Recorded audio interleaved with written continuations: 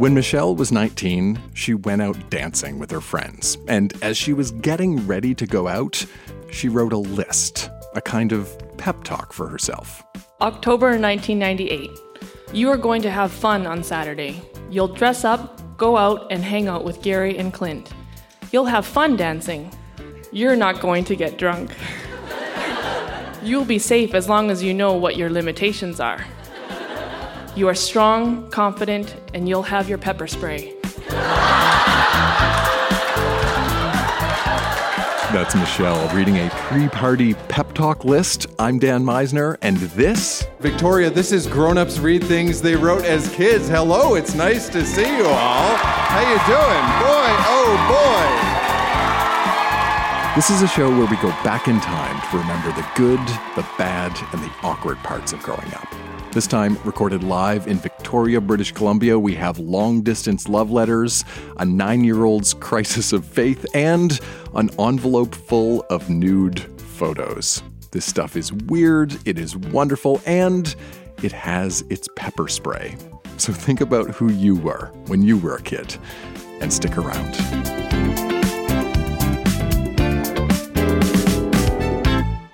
Support for this podcast comes from CDW and HP.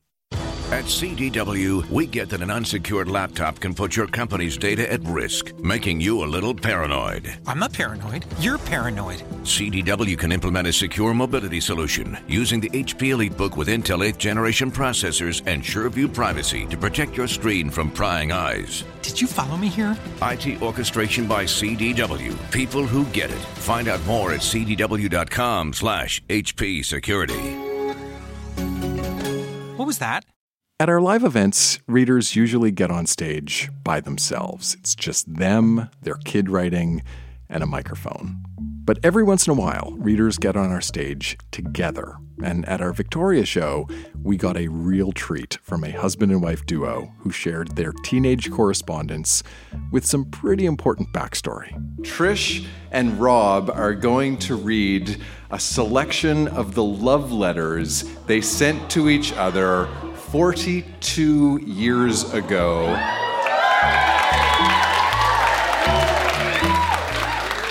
The context here, they were 16 and 18 years old at the time, and they were teenagers expecting a baby. Please welcome to our stage, Trish and Rob. One more thing you need to know, when Rob and Trish wrote these letters, they were apart. Rob had gone to Port Hardy to try and find a job at the mine there. So they were teenagers, 16 and 18, expecting a baby, and they were far away from each other. That's the backstory. Here's Rob. June 9th. I went to the mine this morning, and the personnel guy, Mr. Fox, said my work record wasn't very good. I know my past isn't good, but if I keep on bugging him, I will get on. I have to get on, or I can never be a real father. I really miss you lots, Robbie. I hope you're going to get a job soon. What are we going to do in 3 months? Something will work out, won't it? Oh, I sure hope so. And then Rob got a temporary job in the mine kitchen. Hi, I just had lunch, and I'm filled up to the top. Gee, you know what? I think I'm going to get fat. The food is so good, I just can't say no. I had corned beef, an omelet, mashed potatoes, vegetables, gravy, a big bun with lots of butter, and 2 glasses of milk. There's a lot of nice guys up here, but no girls. Boo-hoo. No, I'm just kidding. There are girls up here, but they're all ugly. Well, I love you, Trish. And then I did a drawing of myself looking at a naked Trish. Saying, with the voice saying, "Hi there, sexy, hubba, hubba." The baby is moving right now. It's a wonderful feeling. Hey, if it's a girl, do you think she'll be a little lady, or will she follow her daddy around and wear work boots and jeans like her mother? Let's just hope she won't wear makeup like Tracy M. I miss you real lots. You quit sending dirty letters. What if our kids read them someday? You won't want them to know that they have a horny father, do you?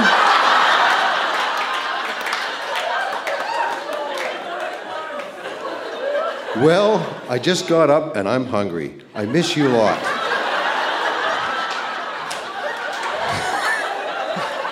I keep getting a feeling inside as if I was crying. Do you know what I mean? Now I am crying. I really love you a lot. I stopped crying now. I've taken up poetry. Alone. I sit here alone in a gray, dark room. I think of you morning, night, and noon. My love grows every day, and I hope you'll come here to stay. For I will ever hold you in my heart.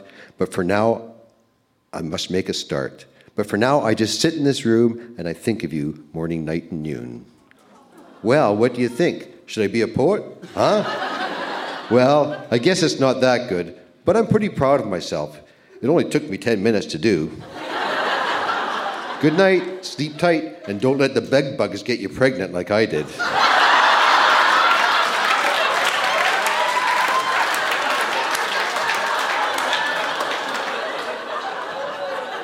I'm so lonely. I went to my prenatal class today. Next week, we're going to the hospital tour. I'm really looking forward to the birth of our baby. I can hardly wait until we can be together. You be good. Don't eye the girls. Brush your teeth. I think I'll have an afternoon nap. If you were here, I'd have an afternoon something else. Wouldn't that be nice? I went to my second prenatal class today. We did mock labor. That's when you contract a muscle in your arm and practice your breathing techniques. You're supposed to practice these once a day with your husband. Poor me, I don't have a husband. I can hardly wait until we can be together. Brush your teeth. And then Rob landed a job in a mine up north, and we got married. Hi there, husband. I've been having contractions all the time. I practice my breathing whenever I get pains. Know what? Dixie went to Elton John. $8.50 a ticket. I think she's dumb, but that's her choice. Hi, wife. Are you watching Beachcombers? I am. It's pretty good. We only get 2 channels up here, but it's okay. Boy, I can hardly wait to come see you and the baby. Hurry up and have it. Bye-bye. October 6th. Hi, wife and daughter. I can hardly wait to see you again. All my love from your husband. P.S. Hi, Lorene, from Daddy.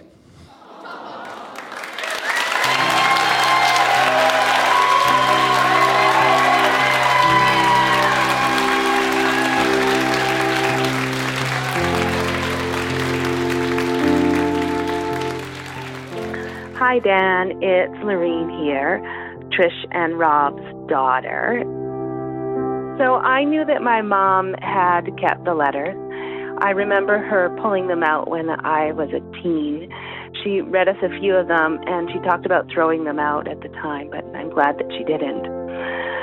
I'm also glad that she didn't show us the picture my dad had drawn of her naked. I wouldn't want to have seen that, as a teenager especially. What strikes me most about hearing these letters is just how young they were. I was really born to a couple of kids. And although they were kids, they were also so determined to be good parents. I'm the first of 5 children. I'm really proud of them and who they have become. The ending made me tear up a bit. They really were excited to start a family and be.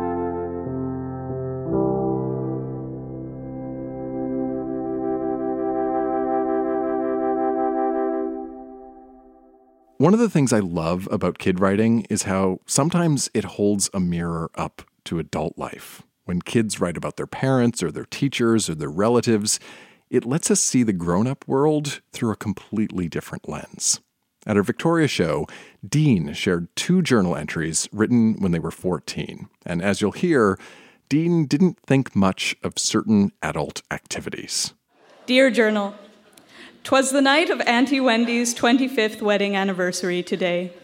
I don't believe I have ever seen such drunkenness.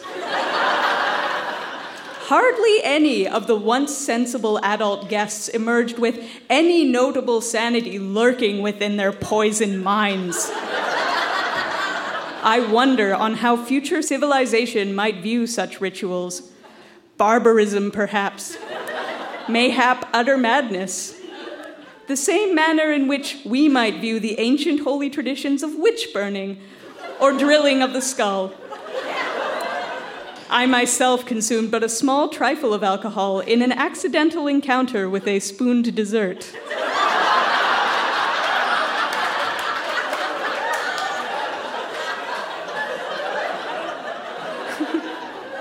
Grammy said that the alcohol content was not nearly high enough to affect the mind and imbalance the humors.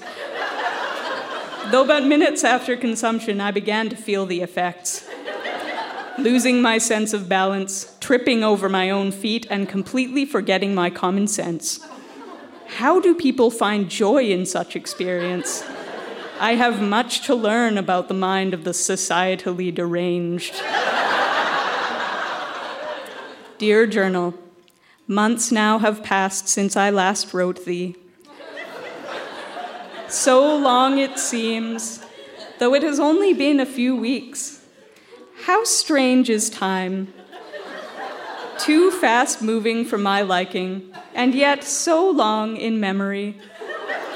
The year is short, yes, in the physical sense. But as I look back on the past 259 days, I realize how long it seems. Why am I so afraid of the coming year? Likely because the thought tends to rekindle my bothersome fear of the unknown, my unnecessary fear of life, of death, of the afterlife, if any, of time, of tomorrow, of my future, of the past, of God. Why do the adults drive so late? It seems a rather sad routine to be driving constantly. Never a chance to see one's family, to hug the children. I should be thankful. I have no career. No dismal meetings to attend.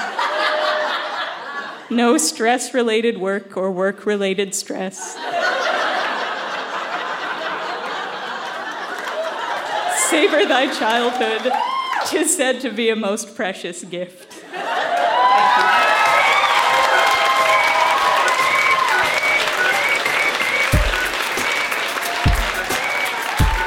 Jean, ladies and gentlemen.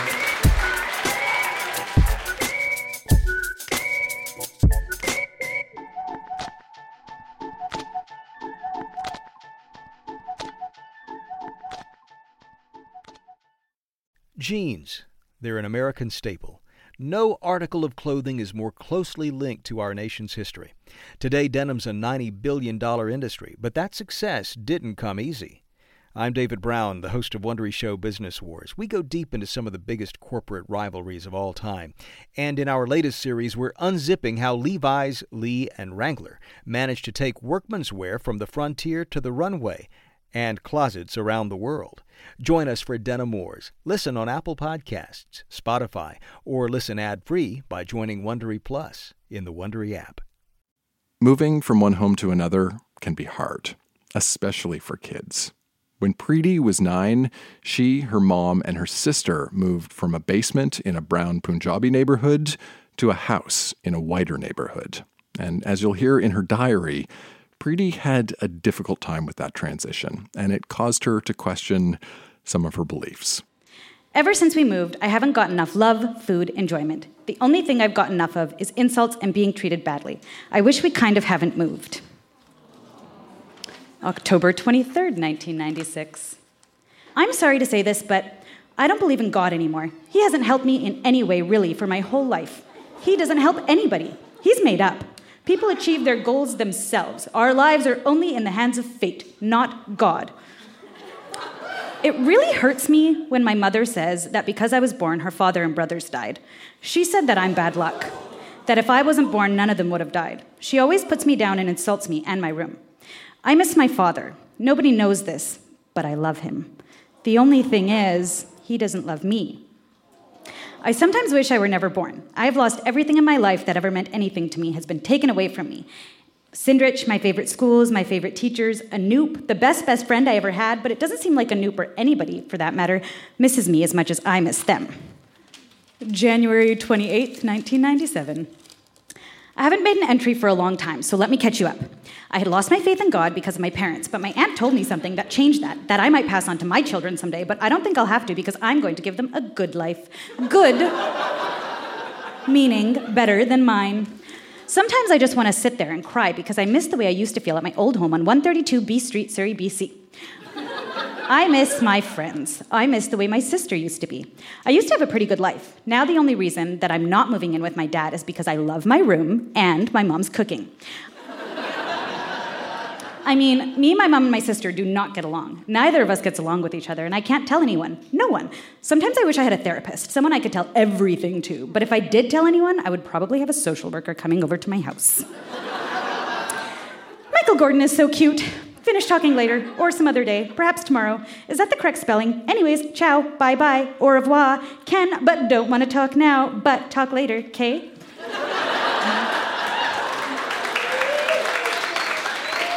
And then I have one last short one where things get a little better. August 30th, 1997. Sometime in your life, you realize how much your parents or parent really love you and why they do a lot of the stuff they do. I just recently found out. The last few days I realized how valuable the time I have with my family really is. I just recently started listening to my mom without talking back. And I found out it's so much better this way. Some people never change like I have. They just don't understand. Otherwise they do, but they don't care. Who knows, maybe I'm wrong. I don't need gifts from the people I love. Just having them there is enough. I don't know how I'd live without my mom, my sister, or my dad, but I do know I'm going to savor every moment I do have with them because I love them. I regret all the horrible things I've ever written in this diary. I take it all back. I also hope God will forgive me for writing this. Thank you.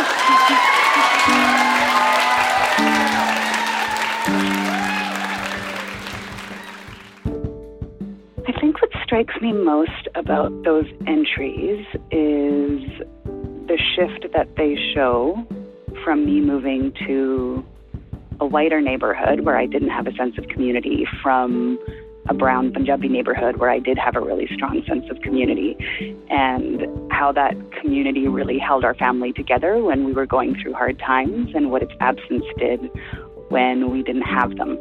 The advice I would give 9-year-old Preeti, I would tell her you are loved by your family who is here even when things are hard, and by family you haven't even met. They think about you all that time, and they're loving you, and that love holds you, and it will see you through.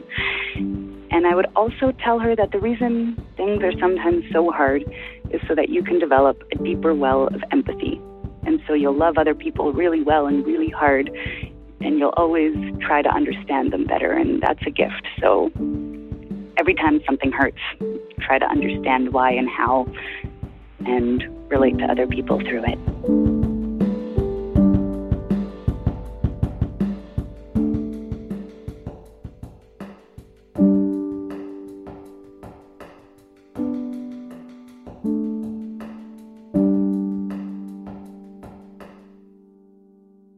When our next reader, William, was in grade 1, he broke his arm, and he wrote all about it.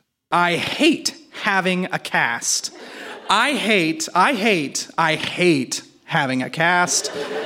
I can't hand things in with a cast. I hate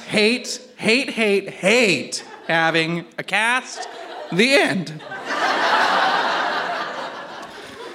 My family. Some families are big. Some families are small. My family has 6 people in it. We work and play together. My mom is going to get me an iguana for my birthday. She didn't. I am 6.5. Kyle is 3. Lee is 1. And I have to mention, I didn't say anything about my sister.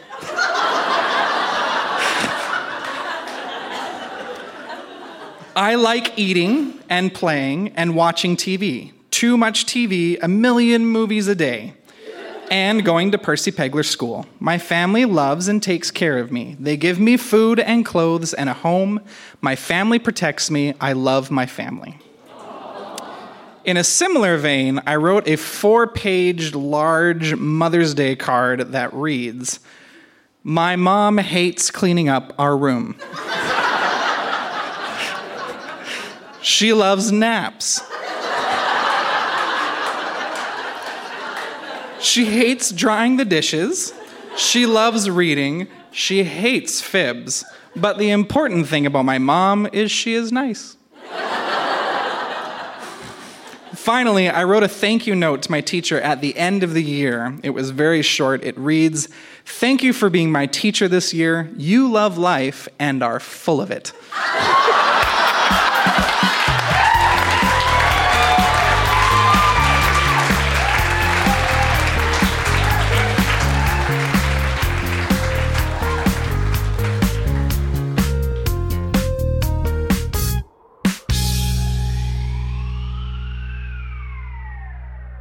A lot of what we hear on our stage is funny, or cute, or weird, but growing up is full of not-so-funny stuff, too. And I think it's important to remember that. Sometimes the most powerful readings on our stage deal with things that can be difficult to talk about. When Rhiannon was 14, she wrote a short story as part of a school assignment. It's called Evanescence, and as Rhiannon told me, it gets at a lot of the stuff she was working through as a teenager. Evanescence describes me beautifully, yet I know I'm far from ever coming close to being beautiful. It's hard to believe people actually think I'm confident. When it comes to ever wanting to say something, I will never get to say it.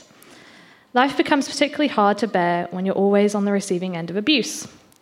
I don't go a single day without having to hear a snide comment or looking at yet another unforgiving face. There comes a point when all you've been told is all that will convince you. When you are constantly told you are fat or ugly, then surely, after several years of being told so, it must be true. I can't concentrate at school anymore, and I'm constantly haunted by the people who taunt me and my mates turning against me. I go through life in a daze. I wake up thinking about how horrible the day ahead could possibly be. I go to school, experience the day's woes, come home to nothing, and then go to sleep thinking about the day and everything else that's going wrong in my life. I can barely tell my mates anything. I'm not really sure how to express myself properly anymore. My parents know nothing about my life except whether my grades are good or not. Even that I'm failing at. Apparently I want to be a veterinary surgeon. Well, that's what my parents have been telling everyone since that's what I said when I was 11 years old. Truthfully though, I want to be a singer, but judging by my unpopularity, I will never fulfill this dream. It is not only the fact that I know I have no idea what to do, but the fear that nothing will ever go right anyway that makes me sure I won't fulfill this dream. I can't face problems and have frequently lost mates due to inability to say how I feel. I fully admit that I can be an outspoken person, but never when it really matters. I've lost all sense of caring about loss. That's the way it always ends anyway, in loss. Jeez, I know I'm pretty depressing. I'm constantly told so. But if that's the way I feel, then surely I have the right to feel this way, don't I? I have a very morbid outlook on life. Sorry. I really don't see much point to mine. I'm aware of how passionately hated I am. I've actually been told to go die, and that I belong in a morgue. Maybe I really should die. Every day I consider the prospect of death, and every day the idea is turning more into a plan. Sorry. That everyone would get what they want. As far back as I can remember, someone's always commented on my looks. As years progressed, the moments got worse. I never really saw my weight as a problem until I was in year 8, where everyone decides to tell me it was. I actually stopped myself from eating for long periods of time just to get my weight down. It worked, but I was still called fat. When people notice me, it's for all the wrong reasons. I can't cope with daily life, and to wish to die is something I shouldn't feel. Is it so wrong to ask for more out of life? To actually be acknowledged and not constantly discarded like some unwanted present? My presence seems to quieten people, almost like I'm not wanted. Evanescent, for those who are wondering, means disappearing after only a short time and soon forgotten. And just to, end it all, things did get better. I'm very proud of that. Very happy with my life.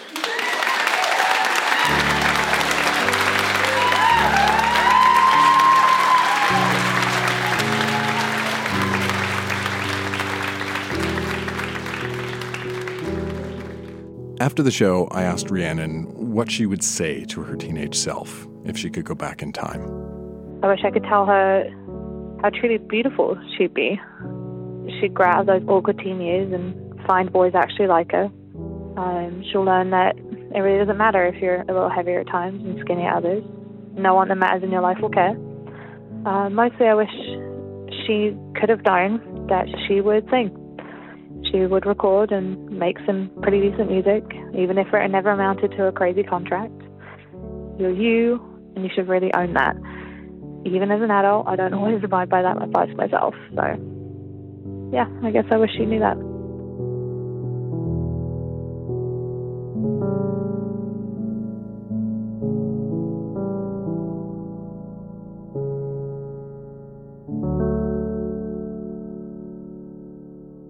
Here at Grown Ups Read Things They Wrote as Kids, we love a good detective story, and that is exactly what our next reader brought. When Carolyn was 18, she and her friend Chris stumbled upon a mystery that they simply had to try and solve. And lucky for us, Carolyn documented every step in the case in her diary. As you'll hear, it all started with a trip to the local video arcade. Today was quite a day. Chris and I went downtown to the video arcade on Granville. As usual, I always have to wait around for her, but this time it was really worth it because she got a high score after a couple of hours. 30,840. And anyway, it gave me a good chance to distract Alan while Chris was playing. Anyway, that's not the big news. When Chris and I left the arcade, we found something sitting on top of a garbage can beside the bus stop, an envelope just casually lying there. Chris picked it up and looked inside. Then she showed me. It had pictures in it, dirty pictures, of an ugly dude with an erection. 19 photos from all angles, even below, which was totally gross, but kind of fascinating.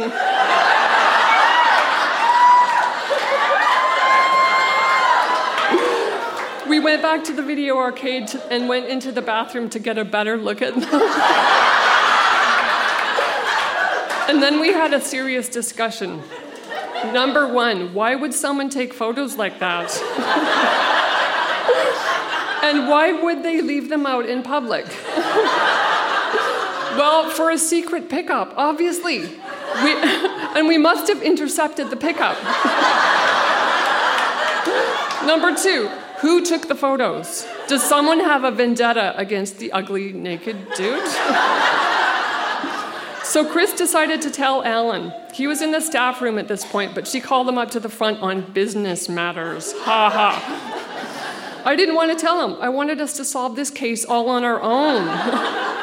Plus, I was kind of worried what Alan would think about us having these pervy pictures. But he was cool with it. He knows we're not a couple of squares. And this is the crucial part. He says he knows the guy.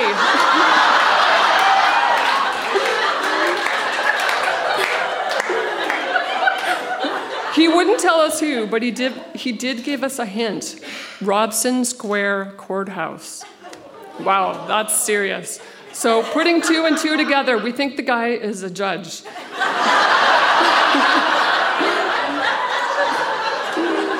He's too clean cut to be a bum.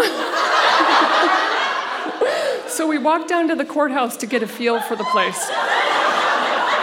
We were so adrenalinized and excited. The thing is, if this guy is even slightly important, we can blackmail him. We have the negatives. Next, I wrote down a list of clues, and we decided to go back on Monday when the courthouse is open. This is a real case, and we're going to solve it. May 11th. It's been a week since we started the case. I love going undercover. Almost every day we've gone down to the courthouse after school. No new clues yet, but we're hoping to sit in on the murder trial of Joe Filipponi. This is totally unrelated to our case, but we may learn some important skills and details about criminal law. Today we went to the arcade also, and Alan was there, and I flirted with him while Chris played. Later, we all agreed that Alan should be in on the case with us, and he actually offered to make the blackmail call. We think that if the ugly naked dude is a judge, he should be able to afford $10,000. So we'll split the money 3 ways. I'll use mine to get my very own apartment. It's about time I showed some independence. I can't wait.